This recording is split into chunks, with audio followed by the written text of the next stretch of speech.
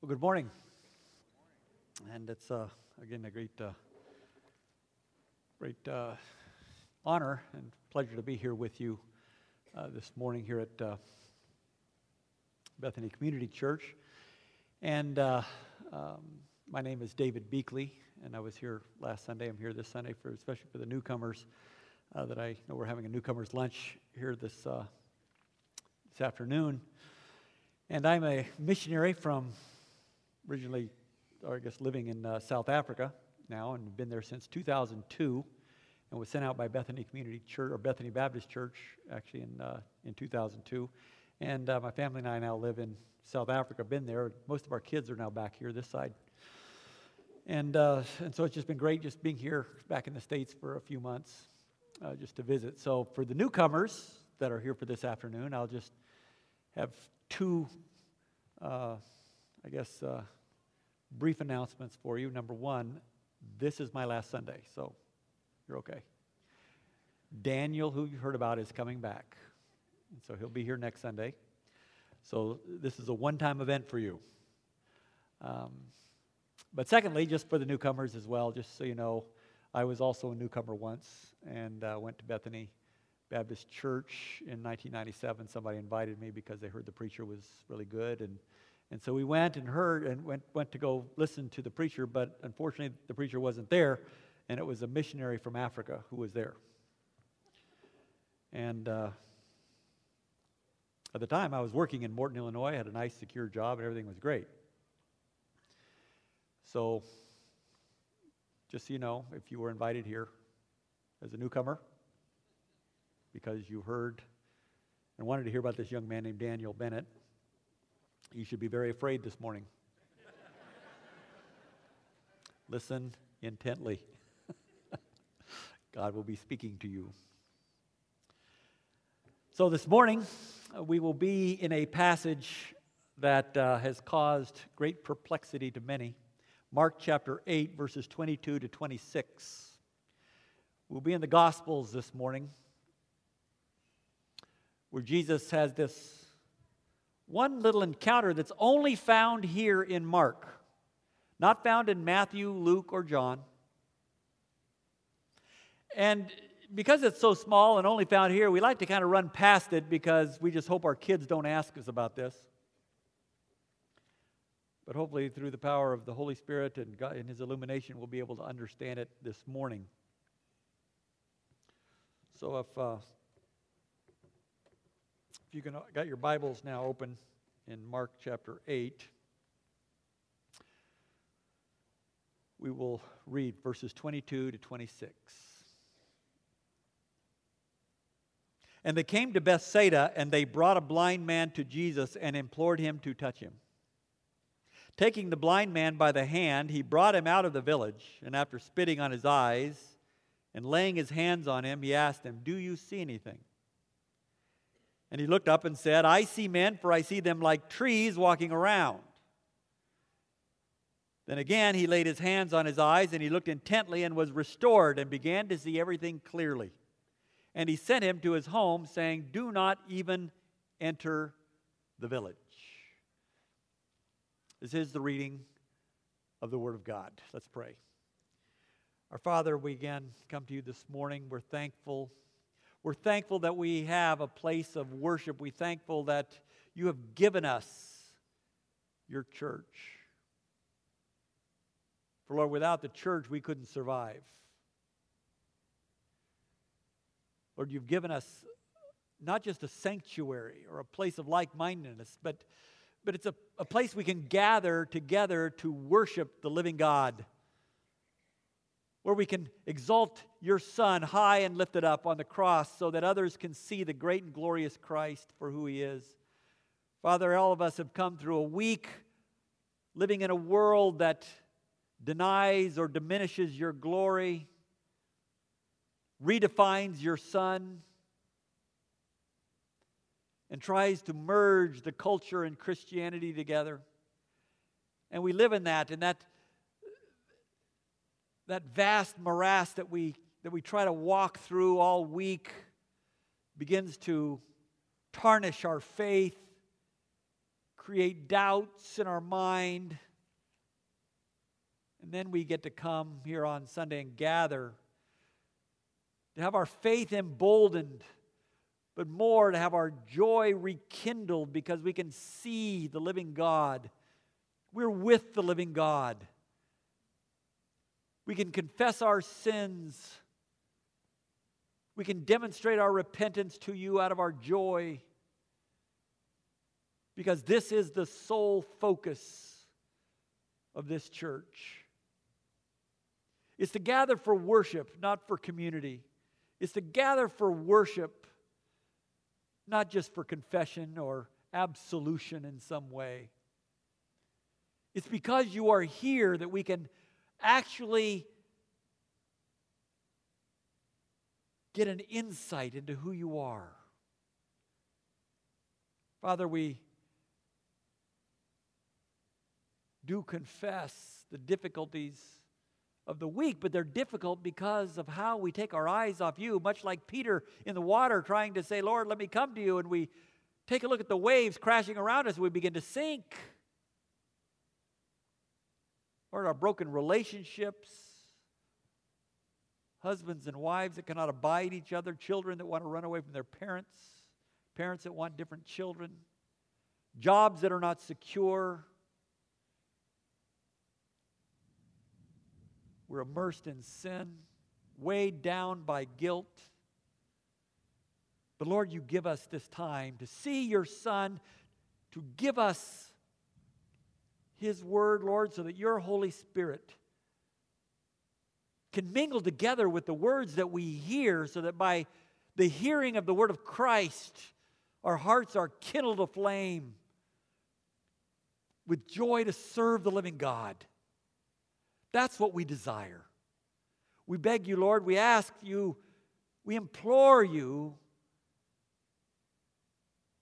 that your Holy Spirit, Father, would not just be with us, but would be particularly active in stirring up our faith this morning, giving us illumination in our mind of your word. Lord, lifting us to the heights of what it is to worship, just to sing as Israel did in the days of old, climbing up to the temple, the Hallel songs of praise, anxious to see the living God through the high priest. And Father, we are anxious to see you through the eyes, hands, and work of our high priest, Jesus Christ, alive and at work in our hearts, fueled by the preaching of your word. So, Father, we commit the preaching now to you, because it is to you we preach. It is for you we preach, for the benefit of all of your children here and those whom you are drawing near to you. So, Father, I humbly ask that also the preacher might not be standing in the way of your word, and also be stricken by the conviction that those words bring as well. In your name we pray. Amen. Well, several hundred years ago, there was a German class of young boys in the elementary school that they had in teaching all the young boys there, and they are being naughty, so they were obviously doing what young boys do in a school situation, and the teacher was fed up, and so he got everybody to sit down in their chairs, get their slates out, get their chalk out, and I've got an assignment for you right now. And he assigned them the task of adding the numbers from 1 to 100 in a complete sum. So I want the number 1, then the number 2, the number 3, all the way to the number 100. Add them up. I want to see the sum. So after a lot of whining, they got their chalk and they got their slates and they began to work. But there was one boy amongst them, just one. He didn't pick up his chalk, didn't pick up his slate. He just sat and looked out the window and gazed for a few minutes. And then he picked up his slate and he wrote a number. All the boys turned their slates in so the headmaster could look at it. This young boy's answer was the only correct answer. Well, he was amazed. The teacher was amazed, so he asked how the boy did it, and the boy just replied, he said, I thought there might be some shortcut. I found one. 100 plus 1 is 101. 99 plus 2 is 101. 98 plus 3 is 101. And if I continued all the way to 51 plus 50 is 101, then basically I have 101 50 times, so the answer is 5,050. Well, after that episode, the teacher then began to personally tutor that young student, leaving all the other boys aside. And that student was Carl Friedrich Gauss, the great mathematician of the 19th century, who developed all kinds of particular scientific theories, dealt with the idea of magnetism. So whenever we demagnetize something, you de-Gauss something. This young boy demonstrated he had something more than just basic sight, where you could look at the numbers 1, 2, 3, 4, 5, but he had something special.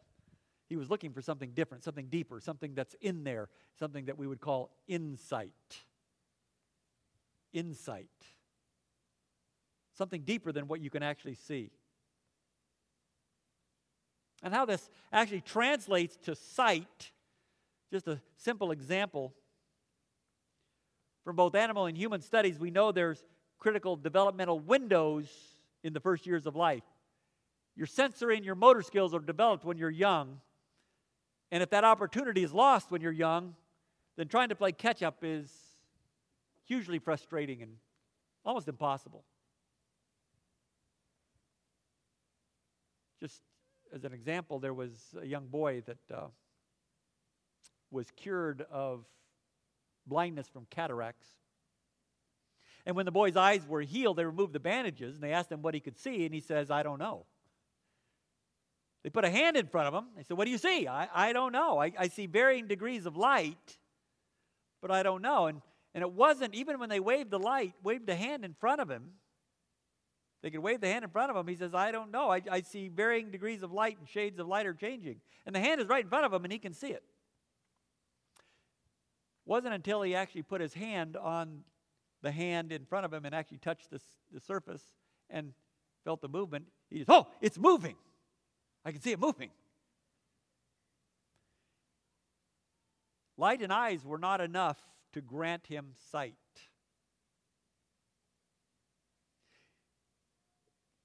The doctor that was studying this wrote this statement.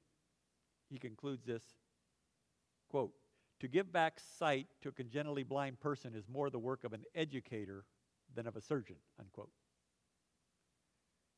See, it takes more to actually see and understand than it does just to see. What is the difference between seeing and perception? It is not just light, and it is not just eyes. And the answer to this question does not come from science. It comes from theology. It comes from God. Even from the oldest time, some 3,000 years ago, David wrote this, your word is a lamp to my feet and a light to my path. How can David write this? Just a metaphor? Just saying a light to my feet, a lamp to my path? Your word? I mean, the Bible was certainly not something that you could walk in the dark by. But certainly in the darkness of sin, the darkness of thinking wrongly, absolutely. David was a man who lost his sight numerous times. He went to kill a man named Nabal, whose name means fool, because he kept David from getting his payment for protecting his flocks. And so he went to go kill him, but Nabal had a wife named Abigail who came and stopped David from this murder. Because she knew, you're going to be the king. We know you're anointed. We know you're going to be the king. And you don't want this blood over your hands. And he said, blessed are you, Abigail, for God has given you this discernment. You could actually see beyond just some senseless act. David reacted to the word of God. When he sinned with Bathsheba, he was confronted by Nathan the prophet. And so when Nathan looked at him and said, "You are the man," David all of a sudden had a different way of looking at things. He didn't just see things the way they were.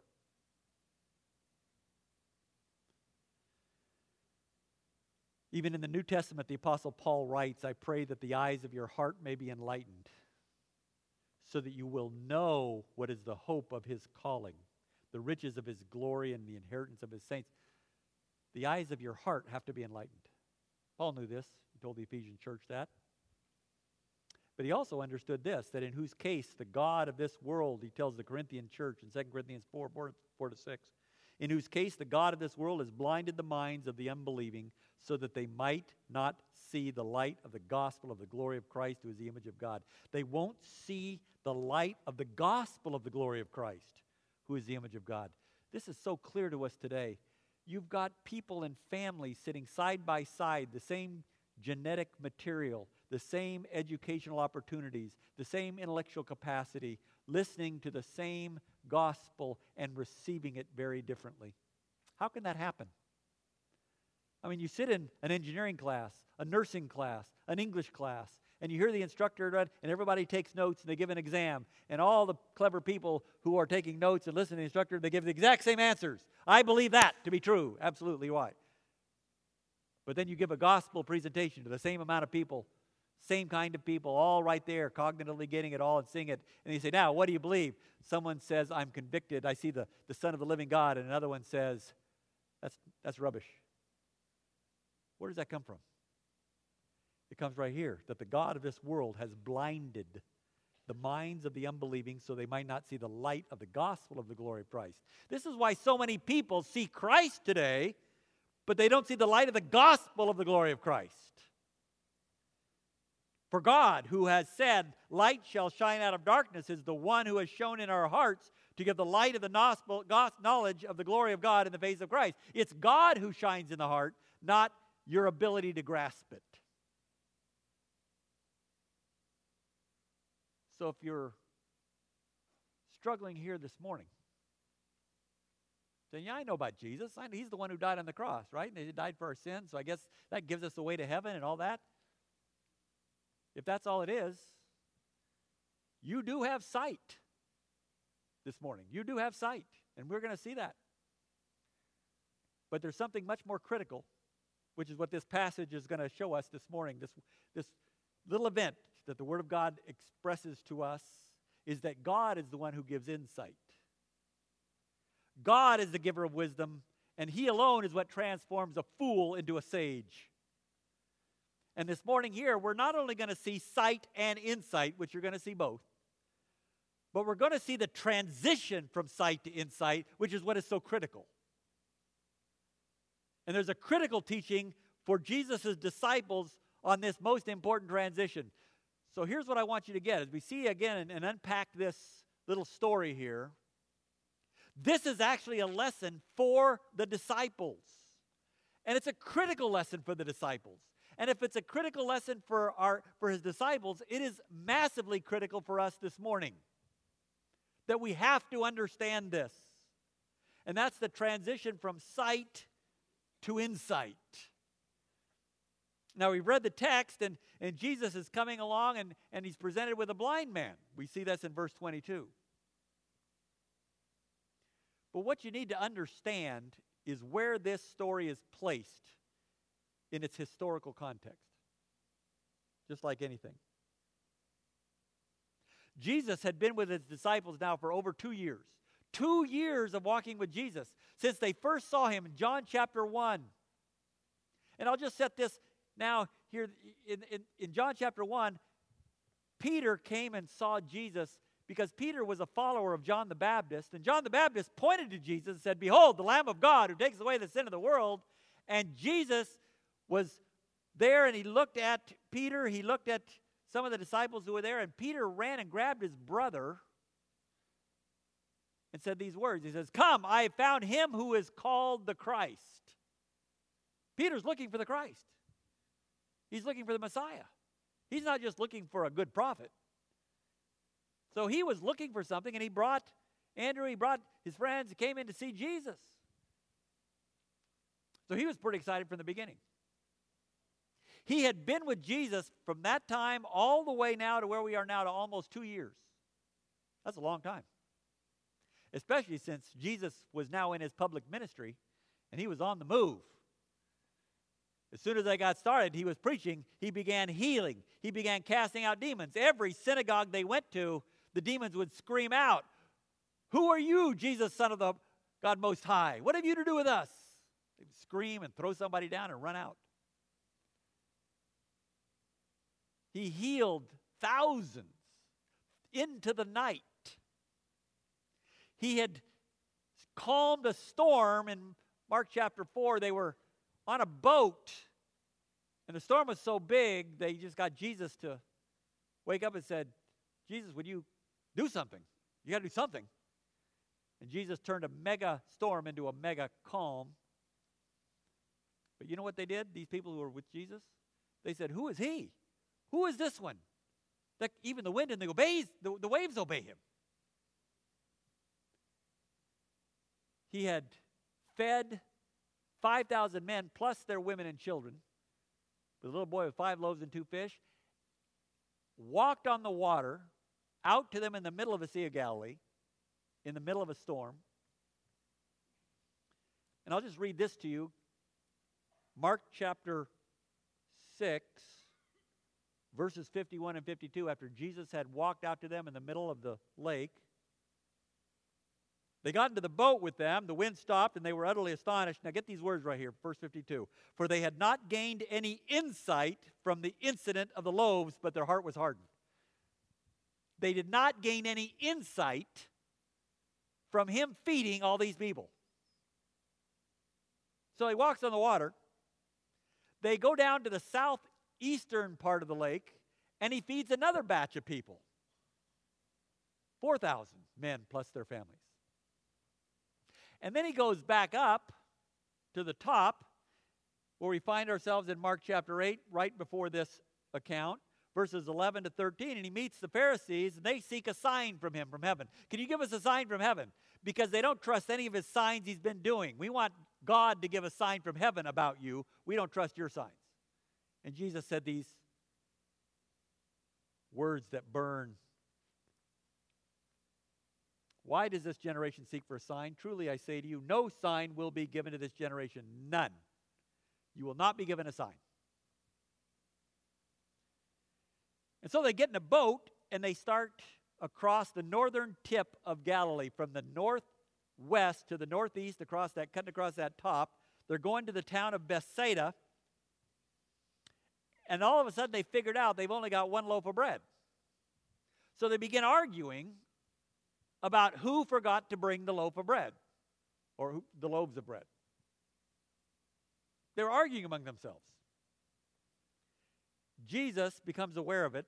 He's frustrated because they've seen him feed 5,000, they've seen him feed 4,000 plus their families with nothing except for a few loaves and fishes. And now they're arguing that they don't think that he can make lunch for 13 on the boat. So it says in verse 17, Jesus looks at him and says, "Why do you discuss the fact that you have no bread? Do you not yet see or understand? Do you have a hardened heart? Having eyes, do you not see? And having ears, do you not hear? And do you not remember?" And he says, "When I fed the 5,000, when I fed the 4,000? And he was saying to them, do you not yet understand?" You see, the disciples had been with Jesus for over 2 years, seen many miracles, heard many biblical sermons, and yet still did not know who he was. They were very familiar with him. And familiarity is very dangerous, because Jesus took the disciples in Mark chapter 6 to see his family in Nazareth, where he did some of his early preaching. In Nazareth, his family tried to kill him. Meaning the people who knew him in Nazareth as he preached, they tried to throw him off a cliff. Tells us in Luke chapter 4. And so, being familiar with Jesus starts to push our patience a little bit, because Jesus starts to talk in ways that demand something of us. And so just being familiar with Jesus says eventually We got to do something about this man. And they tried to kill him. The disciples for 2 years have been acting in a way that is familiar with Jesus. I'm with him. I like the miracles, but I get panicked when somehow my life's not right or I'm fearful of something. And now he's seeing that they don't even understand who's in the boat with them. Do you not understand? Life changes when I'm in the boat with you. Your life hasn't changed. You know who I am. You can see. And so they get off. Verse 22 says they came to Bethsaida. And this is where we're going to see sight. Right here. Sight. They come to Bethsaida and they bring a blind man to Jesus and implored him to touch him. Now there's something very interesting about that statement. And it's the word they. Who are they? The people of Bethsaida. Okay, I got that. Why is that important? Because the people of Bethsaida are the same people who Jesus fed when he fed the 5,000. They came out of that village, Bethsaida. And they weren't necessarily after the food. It was the disciples who told Jesus, hey, we got to feed these people. They weren't looking for food. Actually, the disciples said to Jesus, let the people go so they can go buy food. There's a lot of villages around here. Got to feel compassion for them. The people came to Jesus for healing because he had done so much healing there. And they saw Jesus on the boat crossing over, so they just followed him on land, running as fast as they could to catch up with him. So when he landed, they got there and they said, we're here.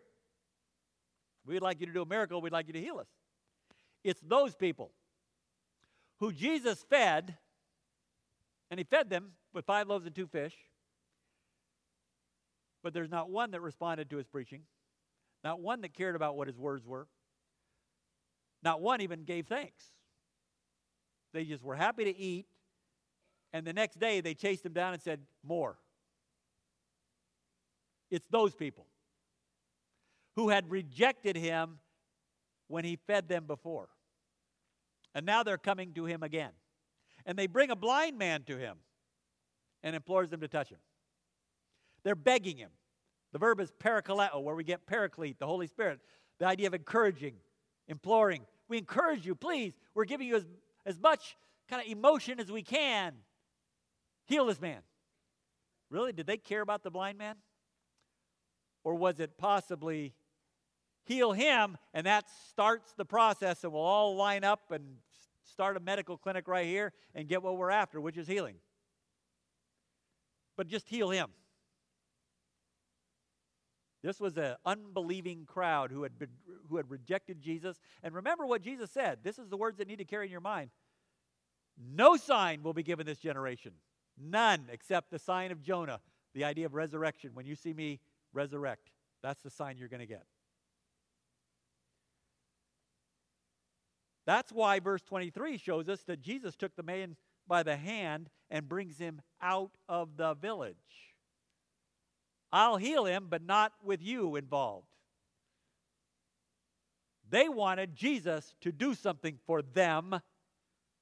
Jesus said, no sign will be given to an unbelieving generation. Which, by the way, I'll just make a little side note here. It's an unbelieving generation that desires a sign and more signs.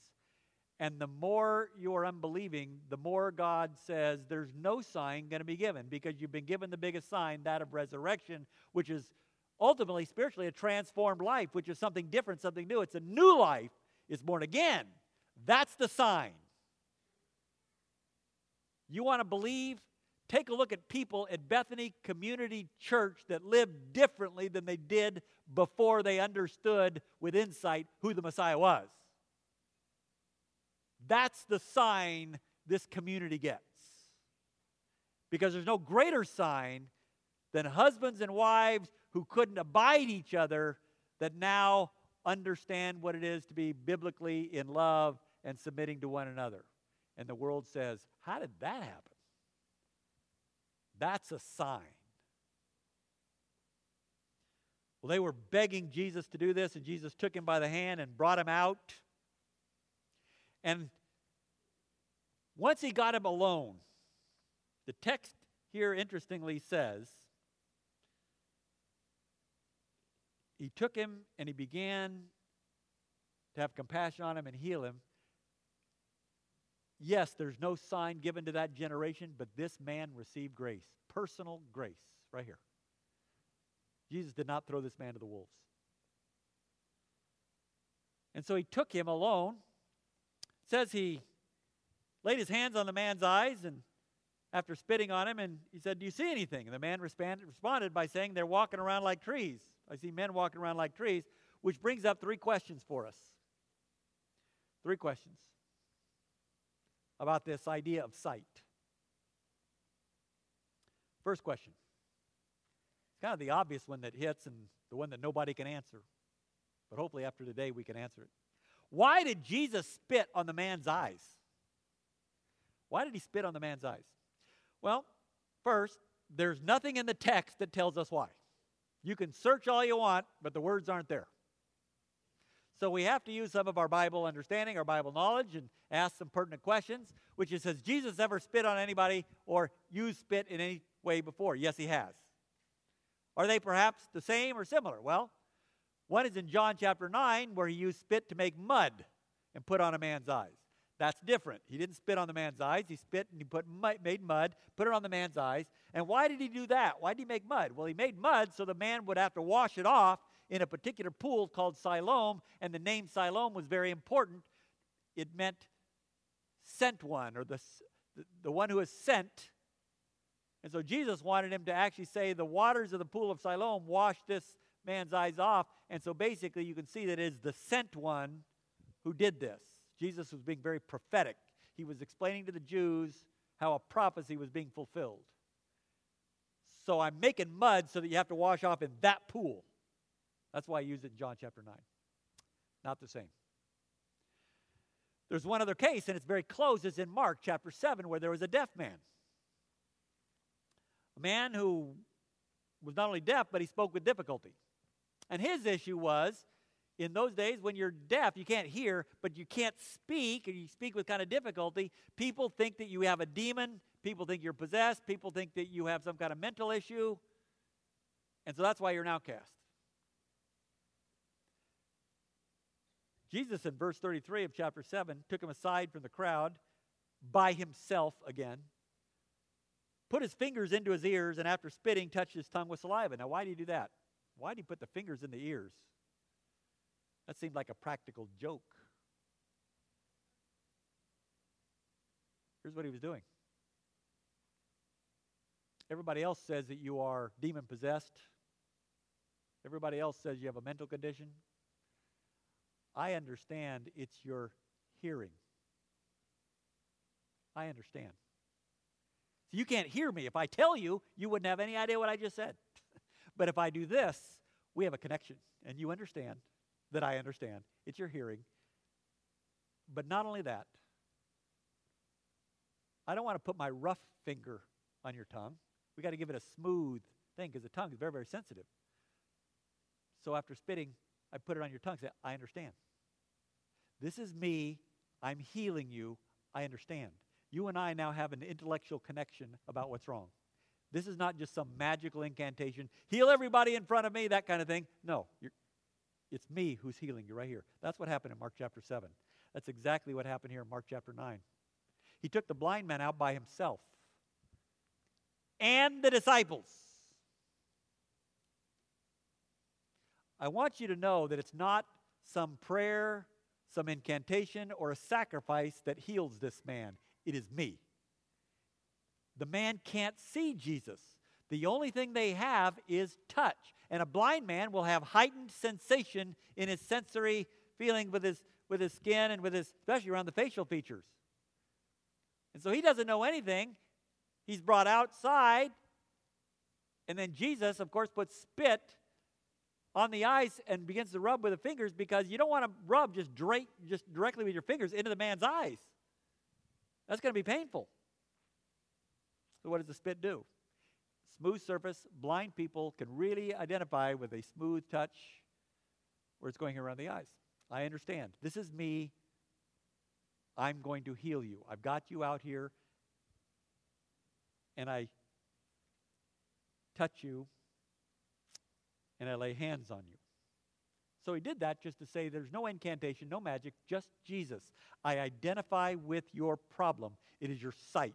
And now since I touch you on the eyes, you know that I know for sure exactly what your issue is right here, and I am touching you. It's through the physical touch. It's the physical connection with Jesus, not anything else.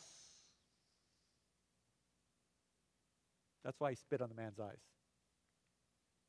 Second question. Why did Jesus ask the man, do you see anything? Do you actually see anything? Well, this is the only time in the Gospels where Jesus asked a person this kind of question. Whenever Jesus asked, or whenever he healed or performed miracles, he never asked questions for verification. He never asked anybody if there were side effects. Okay, don't go swimming for another couple hours after this. That comment never came. As soon as people were healed, they jumped up. Lame people jumped up and ran. There was no need for verification.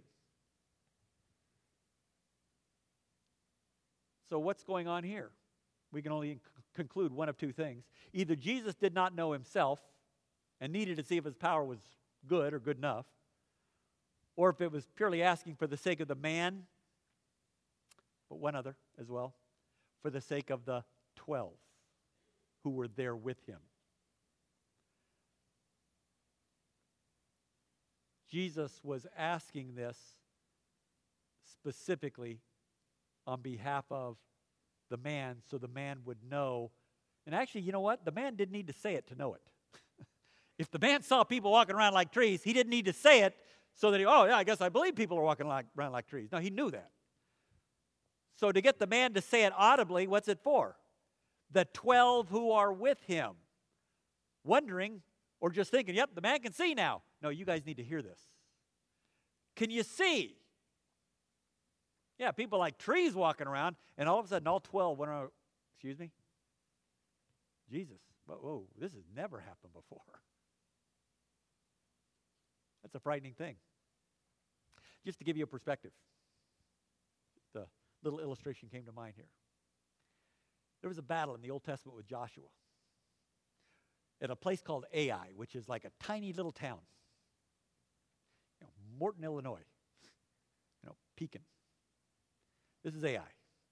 You got a couple of million Israelites, led by Joshua, the warrior. You got an army of about 600,000 men. Okay, so we got some advantage here. We just took out Jericho. And now we're going, but there was sin in the camp by a guy named Achan, and he came in, buried the treasure, and so now God says, I was with you, but now I'm outside of the camp and I'm fighting you. They didn't know this. So they go to battle against Ai. I'll get 20,000 men, go take care of that town. So they went and had a battle.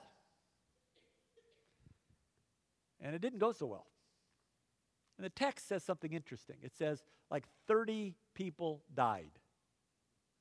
Now, if you're a general, and you send 20,000 and 30 people die, that's like, okay, that's part of the rounding off error. I mean, push, guys, go, shoot, go after them. That's 30 people. That happens.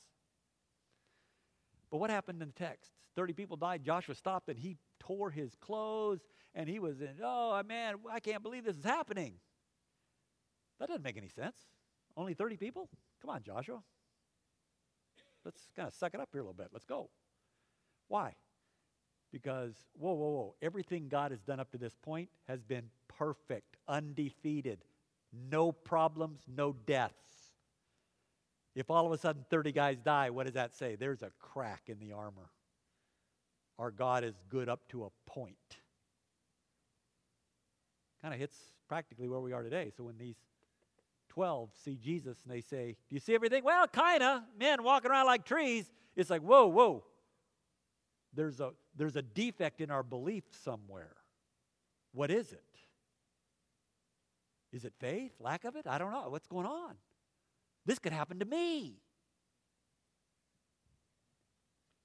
Question number 3. moving quickly. But this is really the big question. Why did Jesus have a two-stage miracle? Why? Well, it looks like a two-stage miracle here, but it's not. I mean, is this a case where Jesus gave the man too strong a vision? Whoa, whoa, whoa, too close, too close. Whoa, back up, back up. Is that what this is? Maybe Jesus had to dial the miracle in? I don't think so. Was it that the man had weak faith? Faith is not even mentioned, but it's obvious the man had faith because he's standing there with Jesus. Otherwise, he'd be there in the village. So he's standing there with faith. No. This is not a two-stage miracle where he first spits on his eyes and rubs, and then he says, oh, like trees? Let me try it again. No. This is two separate miracles. Two completely separate miracles. Jesus told his disciples a little bit earlier. He said, I say to you, the Son can do nothing of himself unless it's something he sees the Father doing. Whatever the Father does, these things the Son also does in like manner. In other words, Jesus only does the works of God. If Jesus only does the works of God, what he did in this spitting of the eyes and rubbing was a work of God. It's what God did, and then God said, we stop. That's what Jesus says. He goes on in John 14, verse 10, he goes, the words that I say to you, I do not speak on my own initiative, but the Father abiding in me does his works. God's doing the works. I'm the agent. God said, you're going to see men walking like trees, and that's it. And then Jesus again laid his eyes on his eyes, and he looked intently, and everything's restored perfectly. Question, why two miracles? Why two miracles? And the answer is right in front of us. It's two miracles because there are 5 different words that describe seeing in this passage. It's translated a little bit differently in your Bibles, but there are actually 5 different Greek verbs. The first verb is found in verse 23, and it's the word blepo. It means to just observe, to see right here. And after Jesus laid his eyes on her, he said, do you see anything? Just tell me what you see. Give me an inventory. What do you see? Second word is found in verse 24. It says, and he looked up. That whole phrase, he looked up. That doesn't mean he looked up in the sky. That's the word anablepo, and it means to regain one's sight. It means you had it before, you lost it, and now you have it again. That's what that word means. It's the same word given in Acts chapter 9, verse 18, where it talks about Paul having the scales fall from his eyes. The third word means to take notice. Where he says, for I see them like trees walking around. I notice them like trees walking around. I notice them. Can't do anything. I'm catching sight, but I'm actually kind of taking some inventory. The fourth word here is he looked intently. He laid on his eyes, and then he looked intently. Diablepo. It means to open your eyes widely. It means to see clearly. This is the same word in Matthew chapter 7 where he says, you hypocrite, take the log out of your own eye, and then you can begin to take the speck out of your neighbor's eye, and then you can diablepo. See clearly. See, unblinded by sin. And finally, after his eyes were restored, he began to see everything clearly. That whole see everything clearly is the word emblepo. It means to stare, to gaze, to give serious thought, to consider. Matthew chapter 6, Jesus says what? Consider the lilies of the field. Consider the birds of the air. He's saying look at them, but he's not really saying look, is he? He's saying think about them. Think about those things. Meditate on that. Everything here is about a progression in sight. It's a progression from sight to insight. The man could see, but that's not enough. He had to get to where he could see everything clearly, and when he saw everything clearly, he knew who was in front of him. It was truly the Messiah. The Son of the living God is right here. I now see everything clearly, which is why Jesus then took him, and verse 26 says, and sent him to his home, saying, don't even enter the village. Do not go back to the village, which tells us he did not live in the village. He lived outside the village. He begged in the village. Don't go back to work because you're not going to go to that job anymore. You don't have to beg. And no sign will be given to them other than your changed life. First, Jesus gave the man sight. Now he was going to give him insight. That was the whole point of the two-stage miracle, or two miracles here. And in doing that, it was a lesson for the disciples who've been on the boat arguing about not having enough bread, saying you've had the Messiah for 2 years and you've had no idea who he is. That's what this is. Insight. Now, briefly, insight, because we're going to have to close on this, because I know we're done here. But in the numerous cases of people who've recovered from blindness, the common condition of all of them is that they remain mentally blind. There was one case of a young man who, when he was talking to somebody after he got cured of blindness, the guy turned around and walked away, and the man who had been previously blind, actually thought the man was shrinking in front of him. As he turned around and walked away, he thought, whoa! Because you're still mentally blind. How do we know the disciples got this on insight? We know this because the very next passage. They went out to Caesarea Philippi, and he said, who do men say that I am? Some said Elijah, some said John the Baptist, some said Jeremiah, some said the prophets. And then all of a sudden, out of nowhere, Peter just jumps up and says, you are the Christ. You are the Christ. I get it. And Jesus said, we know this in Matthew, he said what? Peter, you did not say this, but our Father in heaven is what gave this to you. You just got insight. Just like that. And now is the time for them to get the insight. From sight to insight. As I told you, I was here on where there was an African missionary, Bethany Baptist. We swore an oath that we would never come back to that church. My wife and I swore an oath. We said it was so bad, missionary, some guy with all kinds of African stuff, we're not coming back. And then, just about a year later, through relationships and some various other things that took place, we were back in that church. I was not as happy going to the church, but we're going to church.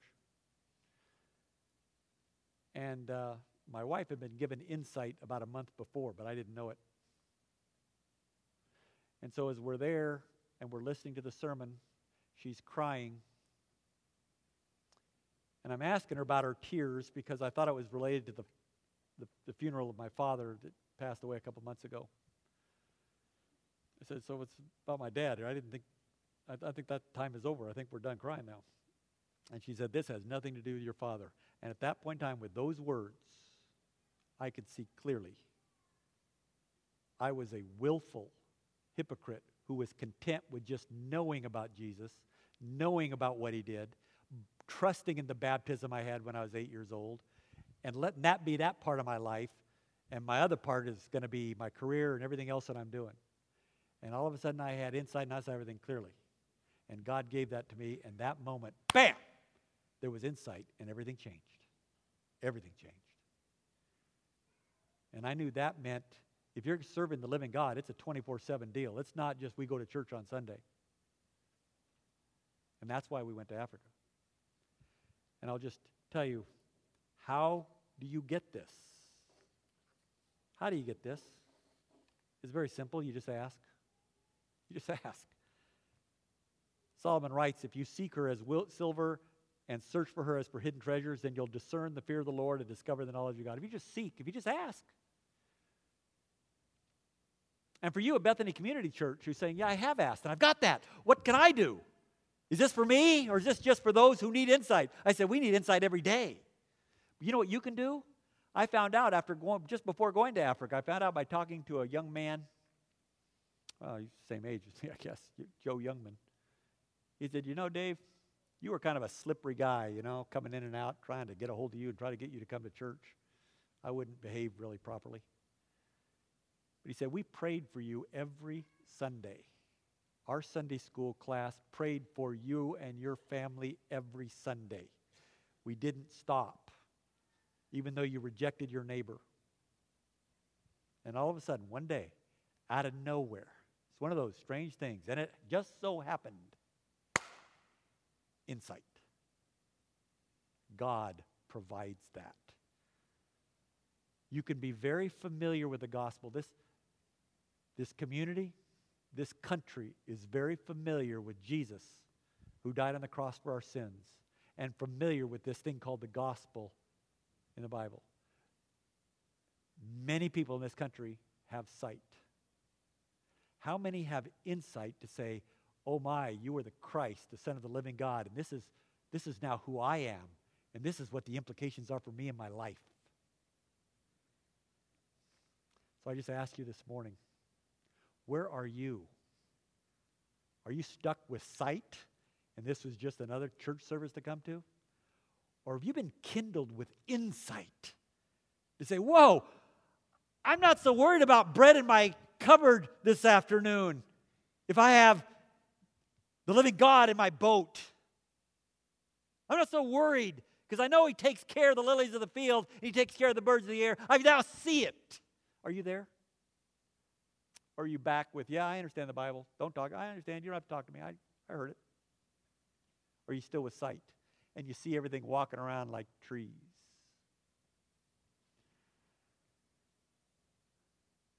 These 12 men turned the world upside down, starting in the book of Acts, and had that kind of impact on the world. You want to have an impact on the community? Even tougher, you want an impact on your family? It takes insight, not just sight. Let's pray.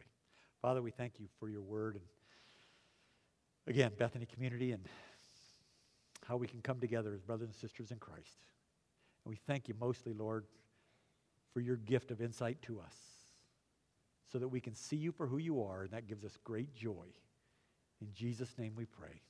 Amen. Thank you, Dave.